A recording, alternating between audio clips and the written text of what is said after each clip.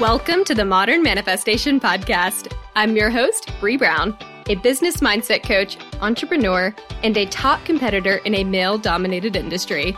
I'm a native Texan, the youngest of all brothers, and a lettuce-hating, wine-loving, curses like a sailor, recovering perfectionist. I've spent over a decade building my commission-based career, and my life's purpose is helping other women achieve the same multi-six-figure success I achieved before I was 25. I have a passion for helping women with mindset, money, and manifestation skills to help every young woman realize her full potential. If you're looking for vulnerable conversations, professional development, inspiration, or even a kick in the ass to get you motivated, you have come to the right place. Thanks for checking out the Modern Manifestation Podcast. Now let's jump right in to today's topic.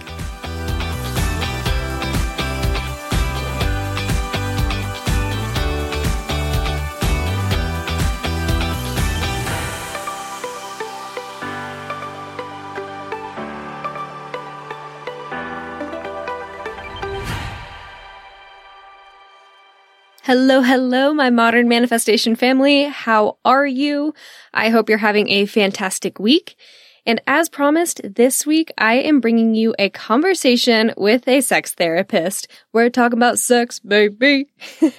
I am so excited to have Susan Morgan Taylor join us today. The conversation is phenomenal. She covers so many juicy topics as it relates to your femininity and sexuality. Like I always say, manifestation is all about who you are and how you live your life every day. And your identity plays such a huge factor into what you're able to manifest.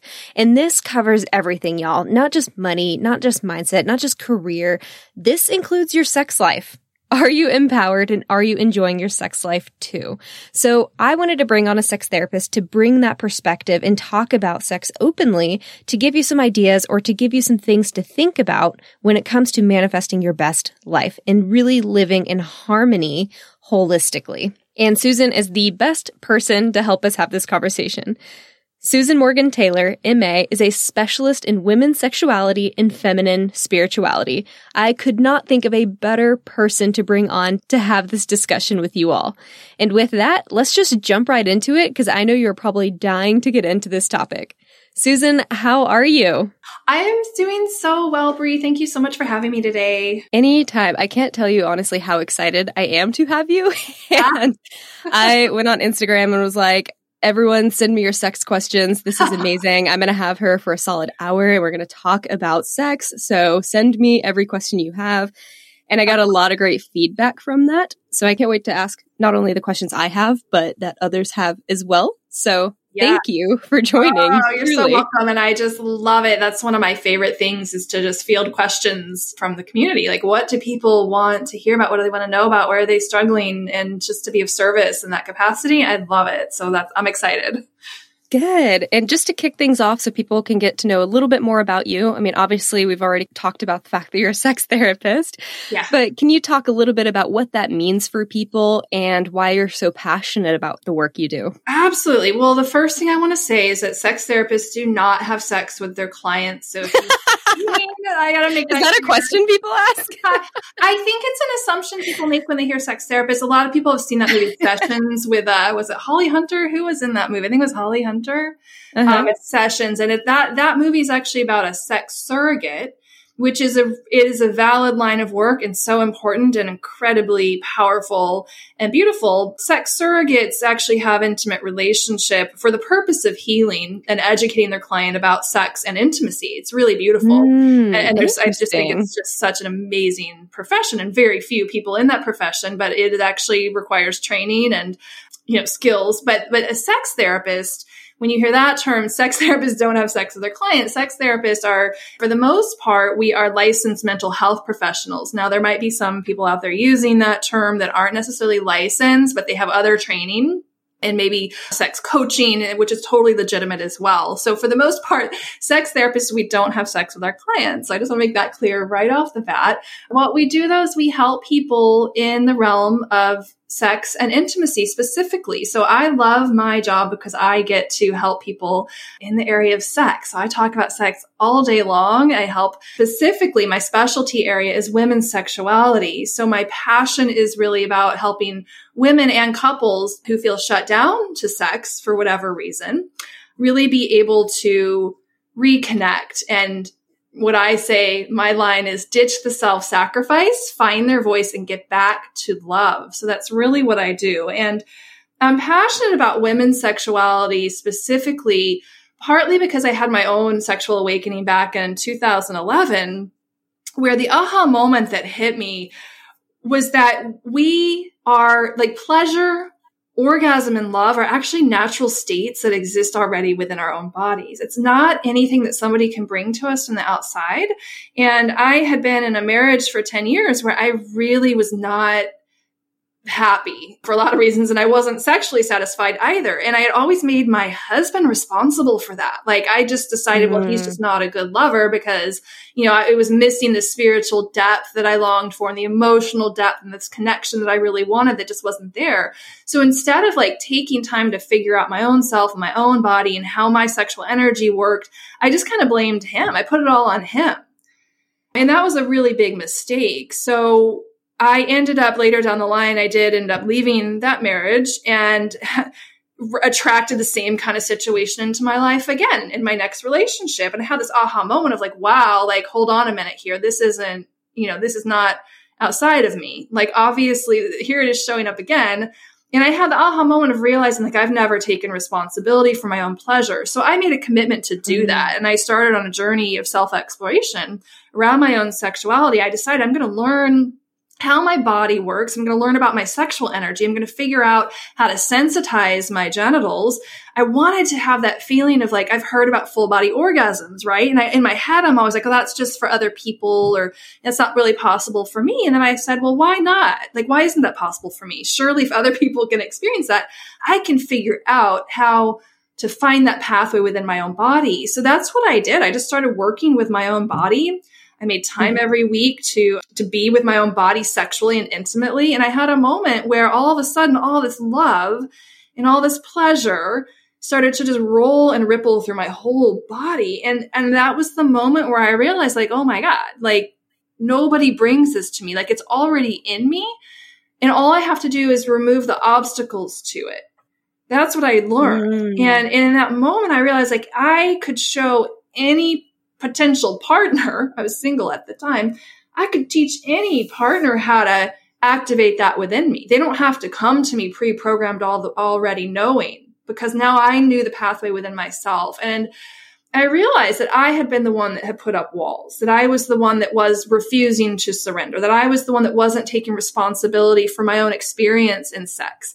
I wasn't taking responsibility for my pleasure. I was making my partner responsible for it. And I realized like, my God, if more women knew this pathway, if we knew how to find it within ourselves, the world would be a different place. Because I don't believe in this myth. There's sort of that stereotype, sex is for men.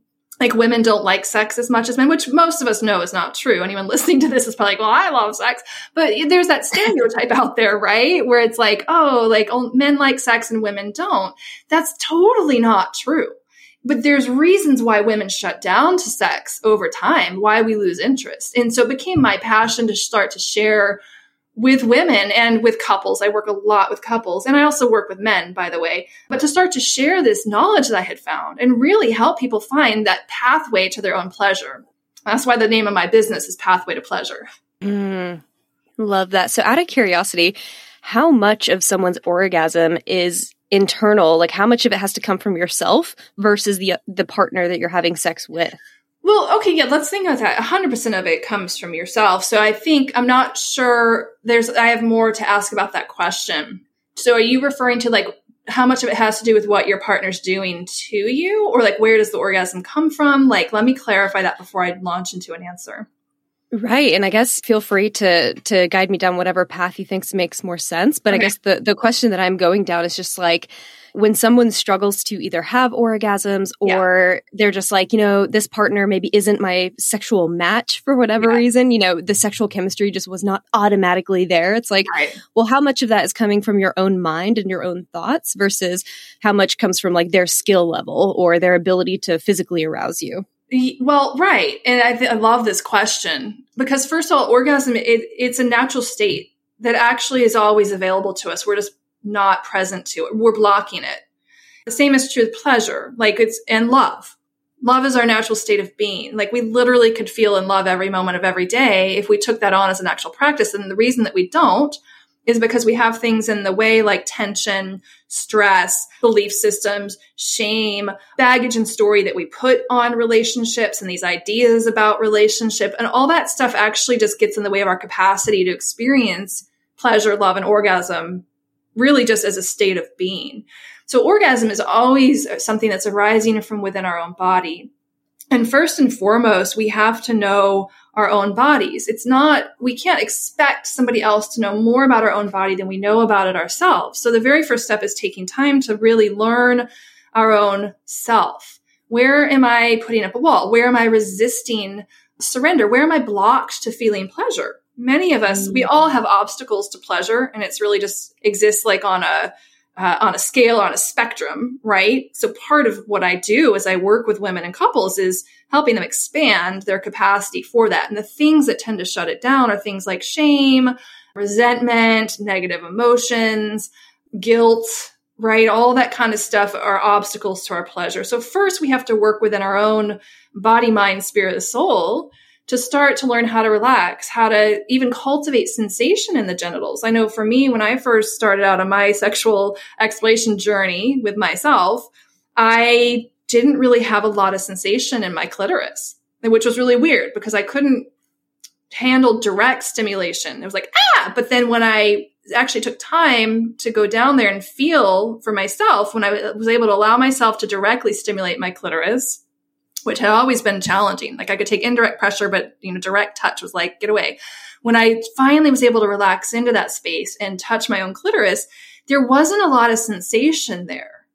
So I had to take time, like just being with that and like just saying yes to the numbness. And eventually what came up under that was all kinds of like anger, grief, frustration, sadness, tears, all this emotion came out. And then strangely enough, I started to have sensitivity. So we have to do that work first, and then once we know our own bodies and what, that we're sensitive, we kind of know, oh, this spot feels good. That spot doesn't feel so good. Then we can start to give voice to our desire with a partner, right? Like, oh, move here, touch me there a little bit harder. Oh, slow down. Like we actually are more in charge of our own desire. So that's really the first step.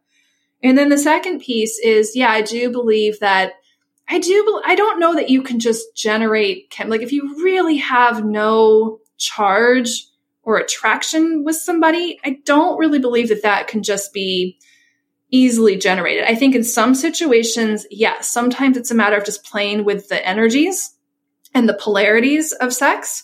There's certainly ways to play with that consciously so you can build erotic charge. But in other cases, sometimes I think like if it's just not there and it's just not, it might never be there with some people, right? So there is a certain amount of just that energetic attraction and chemistry and pheromones, of course, we know have a huge impact on our desire and how we even choose a partner. So I think it's a little bit of, it's not either or, it's a little bit of everything. And then also, I do believe that we have the capacity to learn how to allow ourselves to receive pleasure really from anybody, right? That is within our own hands, so to speak, literally. Like it's something that can be cultivated regardless of if it's sexual or non-sexual, but we can cultivate the capacity to receive and respond to sensation from really anybody. But the things within us that will block that, might be sometimes that we have ideas about what our partner should be, right? And we're on a date, say, with someone who's not fitting those ideas. So we're just closing ourselves off. This isn't 50 Shades of Grey. Yeah, that's another topic of conversation. But so I think that, it's complex and it's not black or white, but I think what I want to drive home to the listeners here is that it's really more of it is really within our control than I think we give ourselves credit for, or that we even want to take responsibility for. I love that. And you touched on so many wonderful topics. And I was like, oh God, I have too many questions coming up. This is going to be bad. Bring it on. Bring it on. So there were a few things that you mentioned that I just was like, yes, that is so, so true. And one of those being that a lot of women, we take on this role of like, I want to be empowered. I want to own my success. I want to own all these things. And yet so many of us are still not making that same connection to our sex lives. Right. And owning and asking for the things that we want there. And I don't know whether or not that has to do with guilt and shame and societal norms that have taught us to run from sex, and that is an unpure thing to do. Mm-hmm. But for the woman that might be having any of those thoughts of, shame, or just maybe they're just embarrassed or don't know how to ask their partner for the things that they want. Do you have any tips for that woman, or anything she can use to bridge that communication gap and start to feel a little less awkward about making her needs known? Yes. Oh, I love this because it's such a huge one for women in particular. It happens with men as well, but especially with women. There's two things around this. Number one, you have to know what you want. And that's a huge obstacle, right? A lot of us, a lot of women, a lot of people, a lot of men, everybody, we've never taken time. It happens more frequently, I feel like, with women in general. We've never taken time to really figure out what the fuck we want. And, so that's why, like, the spending time with your own body and figuring that out, why that's really the first step. The second piece is we have to get out of the mindset that we're hurting our partner's feelings, or the fear of hurting our partner's feelings, or feeling like we're selfish. Right. So as women, we're really programmed to please, right? That's part of our survival, our evolutionary biological instinct is the instinct to please. It was a way that we kept ourselves safe, way back in the early days before women were empowered and could be in the workplace, way back even in caveman days where we were just raising children. We needed the providership and protection of our partners. So as a way to maintain that, maintain our safety and survival, we needed to make sure our partner was happy. So we still have remnants of that flow through. So it's just not a bad thing necessarily, except that it can be an unconscious inhibitor to our capacity for asking for what we need and even knowing what we need.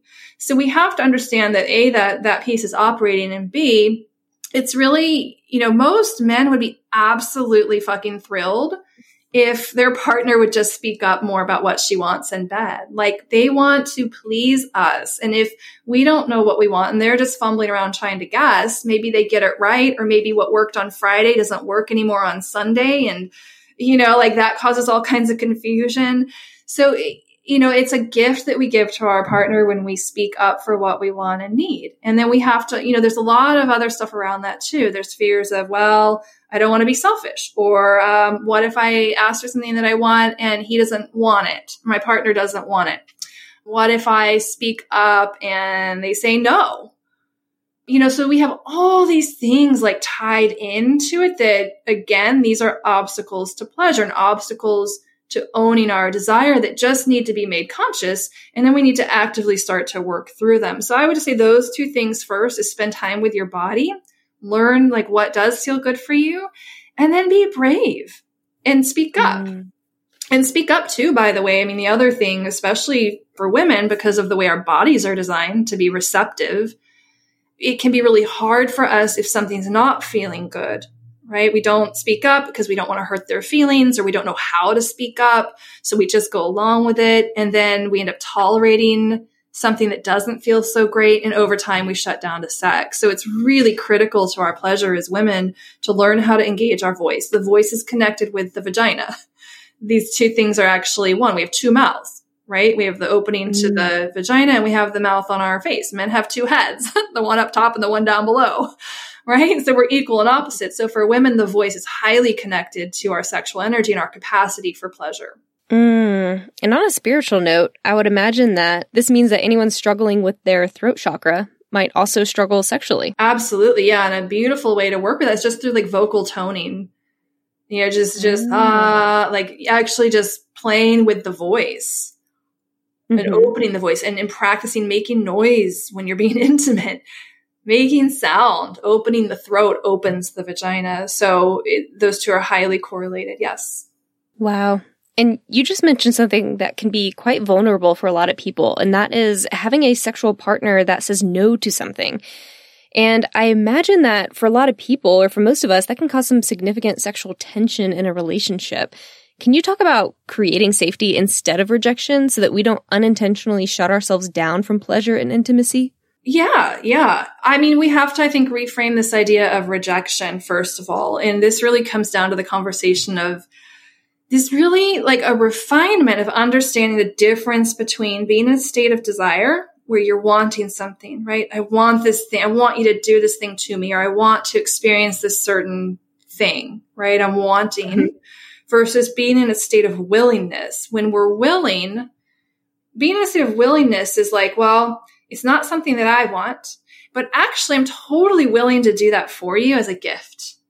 And what happens a lot of times in sexual relationships is we don't understand that fine difference of those two states of our beingness. What happens is we're both in wanting. So I might say to my partner, I really want this. Would you do this to me? And he might say, well, I don't want that. I don't want that. Right? So we're both in this state of wanting. So what has to happen, or what needs to happen really for more harmony and flow, is for couples to learn the difference between wanting and willing. So if my partner says, oh, I really want this, and it's not something that I want, what I can do instead of just saying, well, I don't want that, and we shut the whole show down, right? And then he's feeling rejected and no one's getting what they want in that case. So instead, what we can learn how to do is learn how to just set temporarily. I'm going to set my desire over here aside for a minute, and I'm going to check in with myself and feel in, like, is that something I'm just willing to give as a gift? Like, am I really willing and happy to give it? Not like, oh, I have to do it because he wants it and fine. Like, no, we don't want to do that. But can I pause for a minute and like, am I actually willing to give that? And if I'm not, is there something else that we could try instead? Right? And if I'm really not, then the answer is no. And then we have to learn how to hear the word no and not hear it as a rejection. Because if I say no, like I'm just not interested in doing that or even willing to do that, it's just a no for me. I'm taking care of myself. I'm honoring my own boundaries, which is not something that we're really taught how to do. We're not really praised for doing that, particularly as women, right? We feel selfish or we don't want to be a bitch. But really, like, if I'm saying no, the one and only correct response to that is thank you for taking care of yourself. So it's a lot of unlearning that we have to do around that. And sadly, there's been a lot of train wrecks. I've been there within a sexual relationship where it's like, I feel totally rejected, felt totally judged. It was a total shit show. Don't ever want to, go there again. Don't even want to try to negotiate a thing again in that realm, with my partner, because it was such a train wreck. So we have to start to undo some of that and create some healing around it so that you can rebuild trust. And a lot of this is just languaging and then also understanding the two differences of what it feels like in the body to be in wanting or to be in willing. And we cannot be like, well, I don't want to receive it unless my partner is wanting it also. Like that's another pitfall in relationships. It's very rare that two people are going to always want the same thing at the same time, particularly when it comes to sex. So we have to really get more attuned to that edge of, all right, am I willing with a full heart? Am I partly willing on this part, but not willing on that part? Or am I really just a no? And can I honor that no? And can my partner with a joyful heart honor that no as well? And let's try something different. There's a question that comes to mind as you're talking about this, and you're talking about both men and women communicating their needs and this willingness versus wants. And you've talked about this in one of your podcast episodes because I know you host Sex Talk Cafe. Yes. And the question that I have regarding this is, why do we have that stereotype that women dislike sex while men love sex? Yeah. Well, I mean, it's a cultural stereotype for one. We've been socialized to believe that. And the other reason for that is because of the way that we've been having sex. Largely, we're mostly shown in media, movies, and magazines what works well for men. And there's another side to this conversation here. And this is why I'm so passionate about, educating women and couples and even men on women's sexuality, is that we're very different in how we open and respond to sex. We have different needs, and there's a different way to open the feminine and help it become receptive to its own desire to, desire intimacy and sexual intimacy and even penetration and all of that stuff. So what tends to happen is we see what works well for men, and we see on TV, right? Like the typical romantic encounter. It's hot, it's heavy. In 2 minutes, it's over because the man has an orgasm. And so, the translation as women, as we see and get those messages, then we start to think, well, how come I can't have an orgasm that fast? Why didn't I orgasm in that 2 minutes? But he did. So there must be something wrong with me. I must be dysfunctional. Right? I must have a sexual dysfunction, right? There's something wrong with me. And the medical community really feeds into that as well. Like we've labeled women as dysfunctional because they have, lack of orgasm or numbness in the clitoris. In one study that was done, that was like the two main complaints. That was 50% of the women, 48.5 to be exact, percent of the women in that study. That was their complaint. So they were labeled as sexually dysfunctional. But here, that's not a dysfunction. All that is lack of education. So women will shut down to sex if it's over in 2 minutes or 5 minutes or 7 minutes. And if their sexual energy isn't really being warmed up, if our bodies aren't really fully ready for penetration, and just because a woman is a little bit wet, by the way, it doesn't mean that you're a full yes. A full yes in the body feels a certain way, and it's not just about being a little bit wet. So it's really about reframing, or actually is educating. Women need to know this about their own bodies, that we have the same amount of erectile tissue in our genitals as a man has in his penis. It's just spread out over a number of different structures, a larger area. So it takes some time to get those all warmed up, to get them engorged. And then also we have to be able to get out of our minds and to relax. Tension is the biggest killer of pleasure and the biggest killer of orgasm. So if we're not fully relaxed and receptive and our bodies are warmed up, the chances of being consistently orgasmic during sex or having an orgasm, a peak orgasm, go down drastically. And this is why so many women maybe have never experienced orgasm or maybe have challenges with the orgasm, and why we're labeled as dysfunctional, or why there's that myth that women don't like sex as much as men. Women love sex when we're given time to relax and to open, and when it doesn't hurt, like when our bodies are really ready, and when we're able to fully drop in and surrender into those orgasmic, blissful states. Like that's really where it's at, is that deep, emotional, loving, spiritual, depth, juicy, orgasmic connection that's available. We just have to allow space and time for that to naturally arise. And most of the time in mainstream conventional approaches to sex, that's not happening. So it works great for men, and they're done in, 2 to 5 minutes, and they're wondering what's wrong with my woman. She did an orgasm, and what's wrong with her, and fix her, and then she's feeling bad. There's something wrong with me. I'm broken. All that just creates more tension, which takes us further away from pleasure. And it just creates this whole mess. So that's really where that myth comes from. And that's part of my mission, is to undo that myth and help women learn how to find what's in it for them, because there's a lot in it for us as women. How long would you say that most women need to be engaged in sexual activity in order to get to their level of climax? And what do people need to do leading up to that? Like, is it something where it's like an immediate foreplay, or is this like more drawn out throughout the day, like something we might need that's a little bit more subtle than our male counterparts? Such a good question. Well, the studies show, if you want to know the data, like what the studies have shown is... Oh, please. Yeah, and then I'll tell you my opinion. The studies show that it's 21 or more minutes of foreplay, we use that word, foreplay, before a woman will be consistently orgasmic during penetrative sex. All right. So 21 minutes, which, think about that. Are you allowing yourself that much time? And then number 2, it's going to also just depend on the woman, her time of month, the time of day, what kind of mood she's in, what her relationship is like with her partner that day, what kind of day she had at work, how she's feeling about herself and her own body on that particular day. So it could easily be much shorter than that, or it might need to be much longer than that. It depends on the particular woman. Some women are wired where they need a lot more time for their sexual nervous system and their nervous system just to calm down and to relax. Some women actually need a little more excitement to get the accelerator going. They might need to like go do aerobics or be chased around the house for 15 minutes, so there's different things that we need as women. We're not all wired the same. So some of the education is about learning how you're wired. How is your accelerator wired? How are your brakes wired?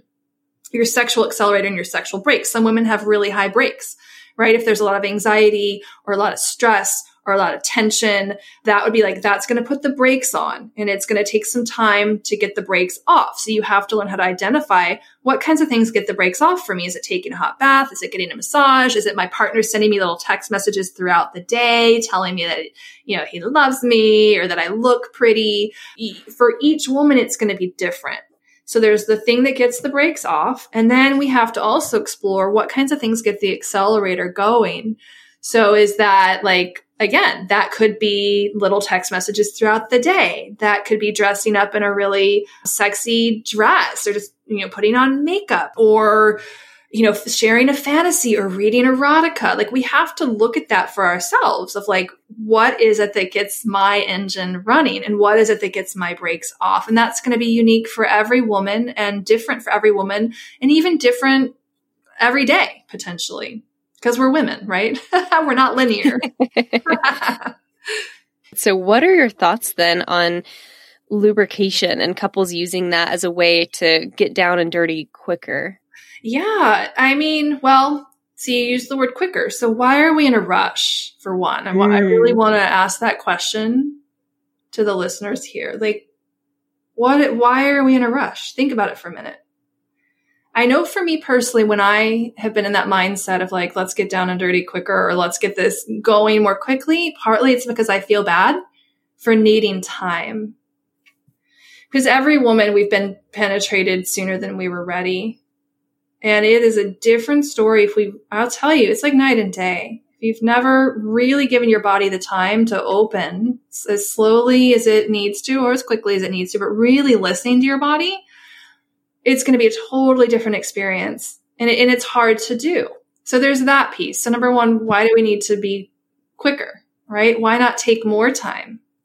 What would that be like? And what are you missing out on that you don't know you're missing out on because you've never really taken that time, right? We have to be willing to feel some of that guilt, right? Oh no, what if he's not happy? What if my partner, blah, blah, blah, that stuff that goes on in our head. And really allowing ourselves to honor ourselves and relax and receive. So there's that piece. Then that also feeds into the natural lubrication in our bodies. If we're giving it the time that it needs, those lubricants are going to naturally flow, and we're going to have less need for an external lube. Now, there are some situations where it's actually called genitally non-concordant, where a woman might be fully turned on, totally aroused, and even have lots of time to relax and all the stuff I'm talking about, but she still might not lubricate. Okay, so that's actually a thing. I don't know what percentage of the population this occurs in, but it is a thing. So in that case, lube is a great thing. And I'm not saying lube is a bad thing, but what I am saying is that, there's also changing this mindset around how we approach sex, and that we might have less of a need for lube if we had a different approach to sex, and an approach that actually honored the feminine, not an approach that just was all about getting straight to the, the goal. Let me get it in there and get into the orgasm, right? Just the over focus on getting to the end goal of orgasm. There's a whole other world available. I promise you, if you just set that goal aside, you will begin to have orgasms that are unlike anything you've ever experienced. If you learn how to just relax and be present in your body and get rid of the idea that it's about getting to the finish line, there's a whole other range of experience that's available, both to us as women and also to, if you have a male partner, to your male partner. Men can actually also experience different orgasmic states that you can't experience if you're just sticking it in and going for the orgasm. What advice do you have for the couple where one partner does have a bigger sex drive than the other? I know more often than not, it's probably the male, but I actually know very many females where they're the ones with the larger sex drives. Yeah, true. I know. It's sort of the stereotype. And I mostly work with the couples where it's the female who has the lower sex drive, but it does happen quite frequently where those roles are reversed. Yeah, and this is, probably one of the most common situations that I see with couples, and it's referred to like clinically as desire discrepancy. And again, really what this is about, first of all, part of the reason as well, to go back to the previous question on the myth of like, why, again, we have the stereotype that men are the ones with the higher sex drive and they like sex and women don't. Well, part of what's going on there too is I think it's 75% of men have what's called spontaneous desire. Or spontaneous arousal, where they can like think about sex or see, let's say, a sexy image and instantly just be ready, right? Then that's the masculine sexual energy. That's sort of the quality of yang masculine sexual energy. It's hot. It's ready very, very quickly. So we see that in this spontaneous desire, right? Just as suddenly it's there and they just want sex and they're ready. Let's go. Most women, it's actually a mix. I think it's 35% of women, and then there's some other ranges with some of the other wirings, but 35% of women are what's called contextual desire, where our desire and our arousal is actually based on things happening in our environment. So that could be like whether the lights are dim or too bright, or whether the temperature of the room is too hot or too cold. It has to do with how we feel about ourselves on that day, how we feel about our bodies. So it's all about context and what's happening in our context, right? Is there a pile of dirty dishes in the sink, and kids down the hall, that we're worried about walking in on us. And so we're plugged into our environment as women. So part of it is just understanding the difference of how you and your partner are wired. Women can also have spontaneous desire as well. By the way, I think they say it's roughly 15% of women will be wired like that, where they just are instantly ready for sex. And then the rest of it's kind of like a mix between the two.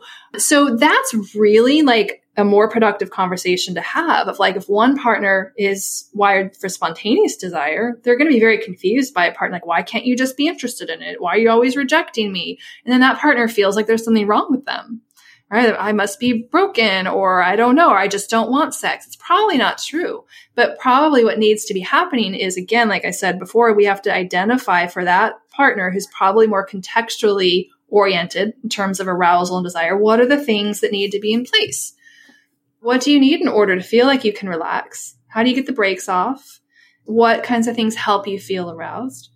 I had one client who, for her, one of the things she identified, she had very high brakes and a lot of anxiety. And it was a situation like this where her partner wanted it a lot and she was always rejecting him. But one of the things I helped her do was identify, how do we get the brakes off?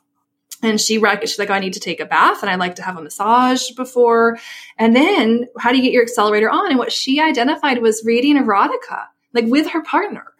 That was something that really would get her juices flowing. And so just being able to have a different conversation around the whole sexual libido desire thing, they were able then to work in harmony with each other. Like he could know, like, oh, she's home from work. She's going to need about, 15 minutes by herself. I'm going to draw her the bath.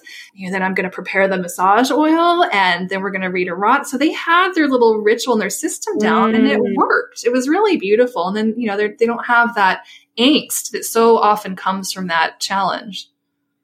Yeah, and then that kind of handles that communication thing. So it's like you talk about what you need, and then your partner honors that and allows you to have that. And then you're not feeling guilty for it because both of you have a much better sexual experience as a result. Exactly. Then people are actually getting laid, which is what, right? Which is what we all need in this damn world. Right? Golly, make love, like generate love through sex. The world would just be such a better place if we were literally generating love through sex. And that's truly, our gift as women, our capacity as women, that's the gift that we bring to the world. It's the gift we bring in to sex, because for us, our hearts are connected to our sexual organs. So literally when we learn to unify those two, where we're not shut off, where we're unifying love with sex, that's the greatest gift that we can bring to humanity and to our partners as well, to help bring that element of love into the sexual encounter. It's really, truly the gift that we have as women. Yes, because I feel like if you can say, this is what I need from my sexual experience, and I'm not okay with my sex life being okay, I really want it to be great, that carries into your relationship as a whole. It's like, hey, I'm willing to work in this really awkward, vulnerable thing that I, in the past, maybe felt shameful about. And if I'm willing to do the work there in order to ask for what I need in order for this to be a mutual partnership, then why wouldn't you be able to carry that over to just how your relationship works on a whole, or even how you are in other relationships that are non-sexual? It's so true. Yeah, I think that's such a good point, Brie, because these challenges that we have using our voice, they show up everywhere. And just learning even the skills of willing versus wanting, the difference between those two things, like that's been one of the biggest game changers for me personally. Right? Just being able to discern that. Like, I have so much more freedom and fun in my life in general, just understanding the difference between those two things. I'll share a little bit of like a real world non-sexual example of where I've used this, like outside of sex. But I have got a teenage daughter right now, and I love to take walks after dinner. Well, she hates taking walks with me after dinner. She can't stand it. So I end up in these power struggles with her, right? Like, oh, please, come on, just come. We'll just go just around the block. I don't want to go, Mom. No, I hate walking. Oh, come on. It'll be all right. So, and then suddenly I had the aha. I'm like, wait a minute. Like, let's use some skills here, Susan. Like, okay. So what I said to her, I said, hey, look, I get that you really don't like taking walks. Totally get it. And it would just be so awesome if you would just do it for me, like as a gift to me, if you would be willing just to take a walk with me just around the block, real short, if you would be willing to do that for me. And you know what? She was like, okay, yes, I'm willing to do that for you. It's just really brilliant and beautiful. And then we're no longer in that power struggle, right? Mm-hmm. And she could have still said, I'm not willing to do that. And then I would have said, okay, thank you for taking care of yourself. And I would have gone for my walk by myself. I mean, that's just the reality of life. We're going to have to learn how to hear no sometimes. But you can see how that little shift, it totally takes us out of the power struggle and trying to convince somebody to want something that they don't want. What a terrible place that nobody wants to be on either side of that conversation, right? Yes, absolutely. So many life tips with sex and related to everything else. Yes, so true. And I love that message of it should really be about more than just the orgasm. Like, sex should be this experience that can start minutes or even hours before the actual intercourse or action of intercourse. And how much more confident and empowered could we be if we actually owned our pleasure needs on a consistent basis? So what are your thoughts on masturbation? And do you think that self-pleasure makes actual intercourse with your partner less enjoyable? Yeah, I mean, I do hear that question from time to time. And I think in general, the answer is no, although maybe sometimes yes. And here I'll make that distinction. I think that self-pleasuring is such an important part of learning our own body and learning our own sexual energy and dealing with our own, some of our own emotions, like such as shame. Like, sometimes starting out, it's a little bit easier just to kind of start to come into contact with some of that just with ourselves. Right? Feeling dirty or feeling shameful, or I shouldn't be doing this. Just start to bring that online just with yourself and to just be accepting of that piece. Sometimes that's a little bit easier on our own. I think too that masturbation can be used to increase desire, and it can be used to increase desire, particularly if we are consciously and on purpose avoiding climax. That's actually a way to really build sexual energy, is just to back off from peak orgasm. That increases our desire usually for sex. I think also, like, if I think some of the concern too, I think maybe it's different too for men and women, but when we go into climax and peak orgasm, our brain is doing a whole host of chemical releases. And some of the chemicals that are released, one of them is called prolactin, and prolactin is the brain chemical that gives us that I'm done feeling. Like, we'll release it after we eat a nice big full meal. Right? We're like, oh, I'm done. I just want to go take a nap and go into a food coma. It's the same chemical, when you have sex and you orgasm and you just want to roll over and go to sleep. That's the prolactin. And so that can actually sometimes work against us in terms of our sexual desire, because it gives us that I'm full feeling. But, having said that, that can happen whether we're self-pleasuring or we're having partnered sex. Orgasms are also different in the chemical release is also different when we're with a partner versus when we're by ourselves. The oxytocin levels are different when we're with a partner than when we're just self-pleasuring.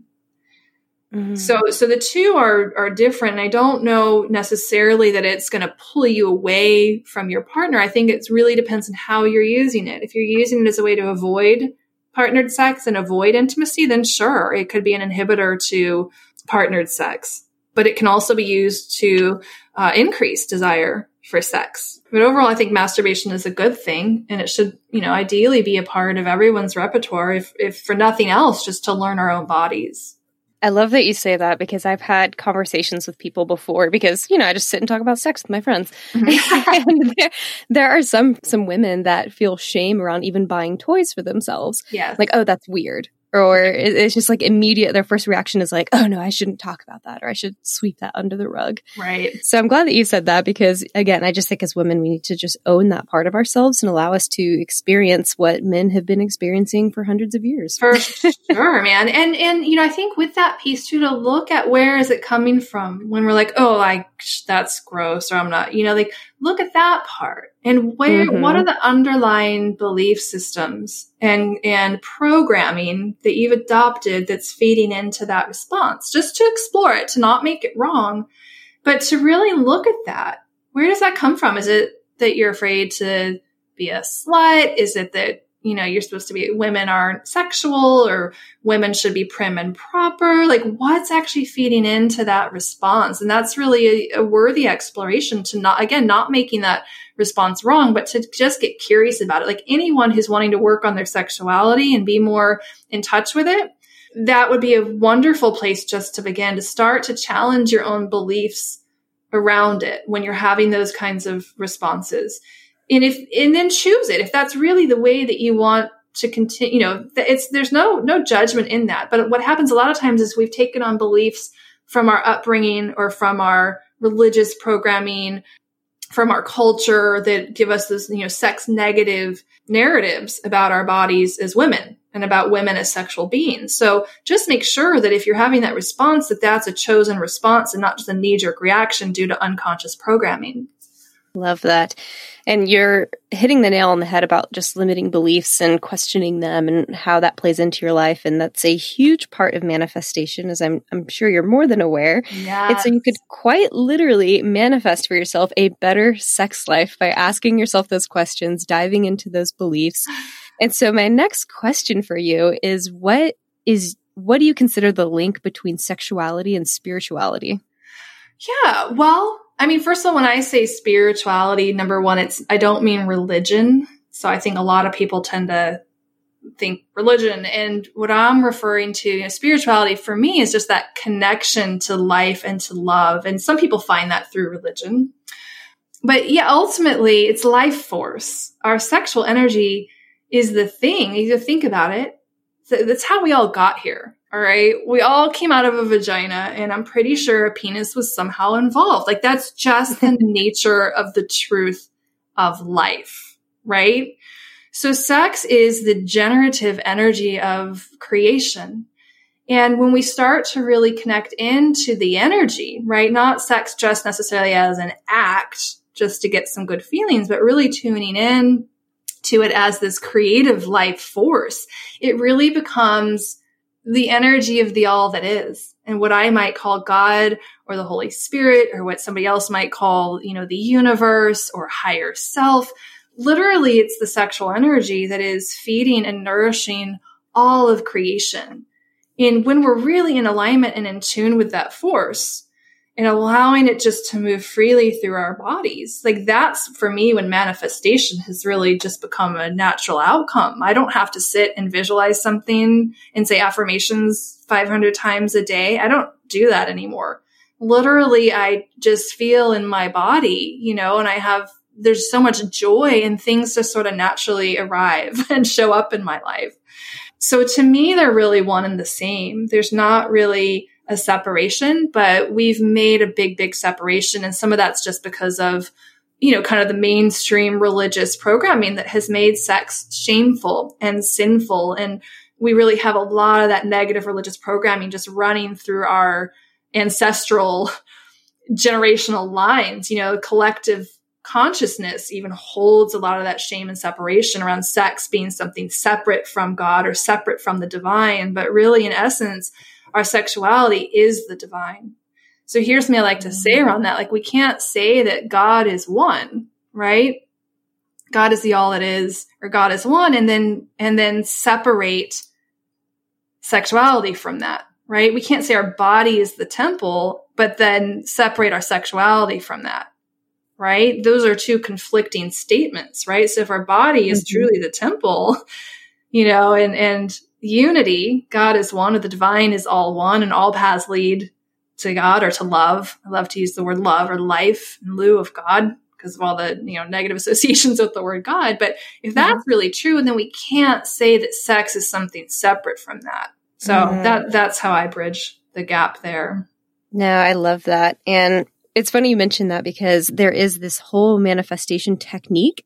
And it sounds like that's what you're referring to, where you literally use the orgasm to help you manifest things into your life because of the positive emotions and the chemicals that flood your brain at that time. And like you said, you're like, I don't visualize anymore. I don't write things down a million times.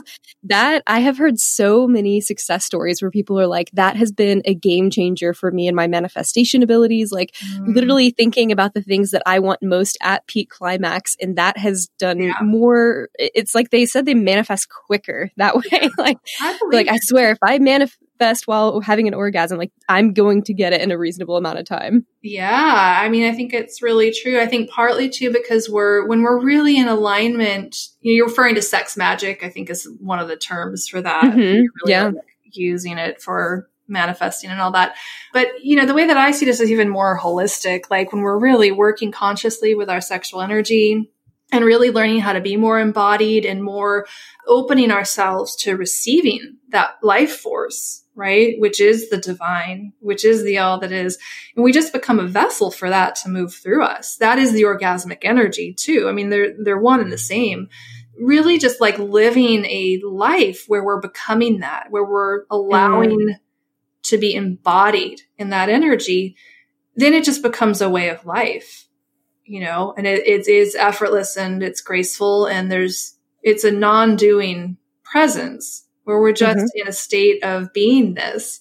And it doesn't, sure, actions are required, but it's not so much efforting or trying or even a technique. Like I really have moved away from like techniques. There's certainly practices and structures that can be used to begin to open ourselves to this energy, right? And to be able to embody it more. But even getting away from the idea of a technique, in my opinion, and living more in harmony with the flow of life and with the all that is, everything that's around us within our field already as we just tune into it. And when we're feeling good and we're in an orgasmic state, naturally things come to us versus when we're less expanded, right? And maybe more in just a mundane state or a day-to-day, I'm at the office and whatever, problem solving, like we're not as expanded. So it makes sense that our manifesting capacities are much more in harmony when we are in that expanded orgasmic state. And there's different ways to get there, I guess is what I'm getting at.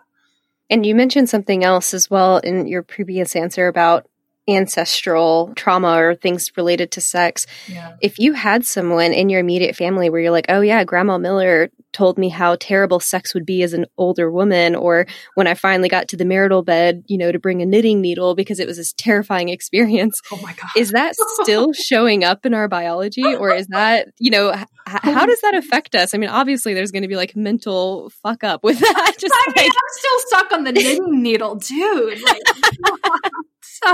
Yeah, like I'll never forget my grandmother. I mean, she was in her late 90s and she slept in a separate bedroom from my grandfather. And she was just like, sex is terrible. It is what you have to endure to make them happy. And then you get to go on about your day as soon as they're finished. So just lie there and take it. Does that show up in the biology of people? I believe that it does. And I think it also depends on we do epigenetically pass on through the genetics, right? Not necessarily the physical DNA, but the epigenetic, which is the energetic field of information that informs the DNA. It's the whole field of science. Obviously, we don't have time to get into all of that today, but absolutely they have found. You want this to be a 5-hour podcast? I know, right? Yeah.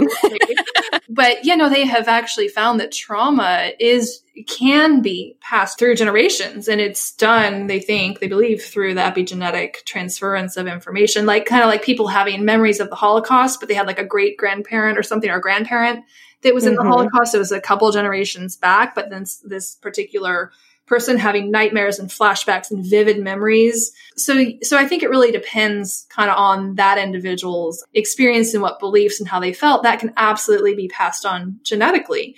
The other thing as women that we're dealing with is sort of the collective feminine, and the collective wounding of the feminine, and all the ways that the feminine has really that's been the narrative, where we were not empowered. And in order to stay alive, we had to lay there and take it and just spread our legs, because we were dependent on men. And even if we used our voice like that, we could have been burned at the stake, or, wouldn't have been good for us. As a way to stay safe, women historically have had to stay silent. And so luckily that began to shift, obviously, with the feminist movement back in the 60s and 70s. And even now more so, I think there's a whole sexual revolution going on for women, which is really wonderful. But yes, I think we're all women in this modern day.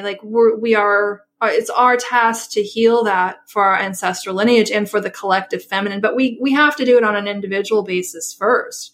We can't be out there trying to heal the collective if we're not even empowered in our own voice.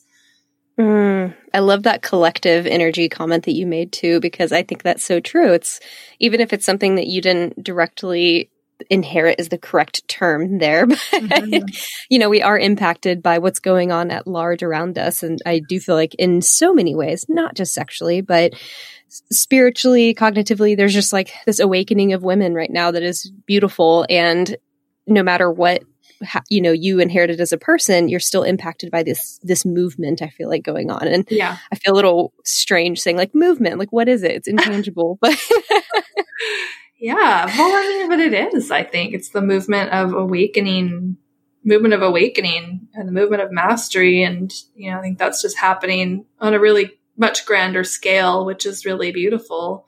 Well, I want to be respectful of your time. So I just have one more question for you. What is your favorite manifestation story? Yes, I know. I was thinking about this before coming on today because there's so many. And I think the one that I want to share, this one is from quite a long time ago when I was in my early 20s. I just decided I wanted to take a trip to New York to go visit a friend of mine. And just happy-go-lucky, bought a plane ticket. And my boyfriend at the time was like, you're going to New York, do you have, you're going to need a lot of money. You're going to need money to go to New York. And I was pretty, living paycheck to paycheck, just total, bohemian lifestyle here. Pretty New York, though. Yeah, pretty broke, just living life. I had just gotten back from living in Hawaii for 4 months and was just totally in the flow. I mean, the manifestation there is just incredible, just so in the flow of just not worrying about anything and everything, and I was just and I just was kind of I didn't even think about it. I didn't even really give any thought that I would actually need a decent amount of spending money to be able to just get around in New York. You've got to do cabs and subways. I just thought I was going to go and stay with my friend. He's like, how are you going to do this? I'm like, I don't know. So I just didn't really even think about it. I'm whatever. I already bought the plane ticket. I'm just going to go. The weirdest thing happened, within a few days, a check showed up and I literally got a check in the mail made out to me from someone I had never heard of, ever, for several $100s, enough to fund a weekend in New York City. Huh. To this day, I have no idea. I almost thought maybe it got sent to the wrong person, but it was my name, my address, handwritten check made out to me. It said that it was some refund from some insurance policy. I'd never had an insurance policy and I'd only been at this address literally for a month or two. Wow. My address it was just the weirdest thing. And it was just wow. And my takeaway from that was again, when we're living in the flow of life and we're just being in joy, and in trust and moving towards the thing that we feel called to move towards, the universe can't help but rise to meet us. And that's been true of, every manifestation story that I have. In addition to that one, the best outcomes have always been when I've just been not attached and in the flow and just in joy and in love and having fun. And I just, opened a beautiful new office space here right before COVID hit, or right in the middle of COVID, actually last summer. And manifesting this space was the same way. Like I knew that I wanted it, had been on my mind for months and months, but I wasn't stressing about it. I wasn't freaking out about it. I wasn't visualizing it 10 times a day. It just literally landed in my lap. Just drove by. They had just put the sign up outside, like literally that day. And here I am now, and it's just stunning and beautiful, and I'm so happy to be here. So, there's so many stories like that, and I think that's just, for me, what makes it, it was sort of the beginning for me of understanding, like, it's just about being in the flow with life more than anything, and less about trying to control life and more about opening to life. Yes, I love that. And it's funny you mentioned that, because I'm like, on this podcast, I want to bring in people that are sex therapists or that talk about finances or mental health or healing, because manifestation is so much your identity. And sex is a huge part of that identity and understanding our worth. Yeah. You're constantly manifesting the person and the essence that you are. Absolutely. It doesn't matter if you have a vision board that you do on New Year's Day every year. It's like, that's not what's going to make the difference. It's how are you living every single moment of every day? And a lot of times it's like, think of that one person in your life. And I feel like everyone knows someone where they just seem like life is so easy for them. And they just get everything they look for, and they're just like, oh, I don't need to worry about it. It's just gonna happen. It's just gonna work for me. And it sounds like you were able to get to that place where you're like, life just always works out for me. Life just always happens for me. I don't need to worry about it. And the universe was like, you are so right. Here's your money. And it's really true. It does now. And I think I'd love to share just this one other little piece around that. Really, even though that happened to me way back in my 20s, I mean, that really, maybe I didn't learn the lesson, or like, whatever, life got more complicated and got married, had kids and struggled, and, really didn't always flow. And really, like, the biggest leap that I made was a little over a year ago now. I just really sitting down and just saying, you know what? I'm just going to say yes to the way things are in my life right now. And I'm going to say yes, like, even if things are exactly the way they are, not that they were bad, right? But there's sort of this addiction that we have, I think, to wanting things to be different. And, you're always just a couple paces behind where you want to be, that like gnawing sense of more, which is really a painful place to live in. I just sat down and said, you know what? I'm just going to just say yes to the way everything is. And even if everything stays this way, I make the same amount of money, I live in the same house, I'm single the rest of my, like, even if that is true, I just say yes to that right now. Like, I'm just going to stop all of everything else and just say yes to what is right now, and totally just surrender that and accept that. That was the biggest game changer in my entire life, because literally within a few weeks of having that total surrender to life and to the agenda of life moving through me, rather than me trying to be like, no, that's not right, I want this instead, and being in resistance with life, it literally, everything so much started to shift for me. And I live really on a day-to-day basis now, really consistently in that state of flow that we're talking about, where I know that I'm provided for. It doesn't mean that I don't sometimes have hiccups or get like, oh my God, but I know deep in my core, if I just say yes and open myself to the greater truth that wants to move through me, that there's no way that life isn't going to show up for itself, right? There's no way that life isn't going to provide for itself. And all I have to do is just get out of the way and say yes. So I think that's a really important distinction to make, especially when we're talking about manifestation. If we can say yes to exactly what is right now, the weird paradox is it opens up room for all of that more to start to move through in our lives in a greater way than I think we could imagine it ourselves. That is so profound, so fantastically true. I love it when people recognize that it's about letting go of that resistance, and it's about just owning that the life that I have now is working for me, and it is a life that I want. And that is ultimately the key. Yep. Wanting what we have.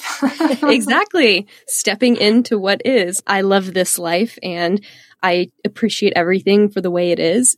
you're going to manifest more things that continue to make that true for yourself, which is only going to give you the things that you quote unquote desire, but also can do without.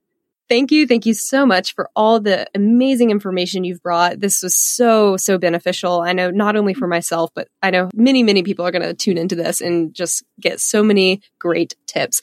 Where can they go to find you? I know you have an ebook as well. Please talk to us about everything that is Susan Morgan Taylor, your podcast. Where can people go to just dive in and really binge on your material? Absolutely. Well, SusanMorganTaylor.com is my website. And I also have a free ebook, which you can get on my website. But it's easier to remember, it's PleasureKeys.com. And that is the 7 secrets of feminine sexual pleasure, which is all about learning how to expand your orgasmic potential and your capacity for pleasure. It touches on some of the things we talked about here today on the podcast. So that's PleasureKeys.com, and also PathwayToPleasure.com. So whichever one of those is easiest for you to remember, that's where to find me online. And I'm also on social media under Susan Morgan Taylor on Instagram, Pinterest, and Facebook.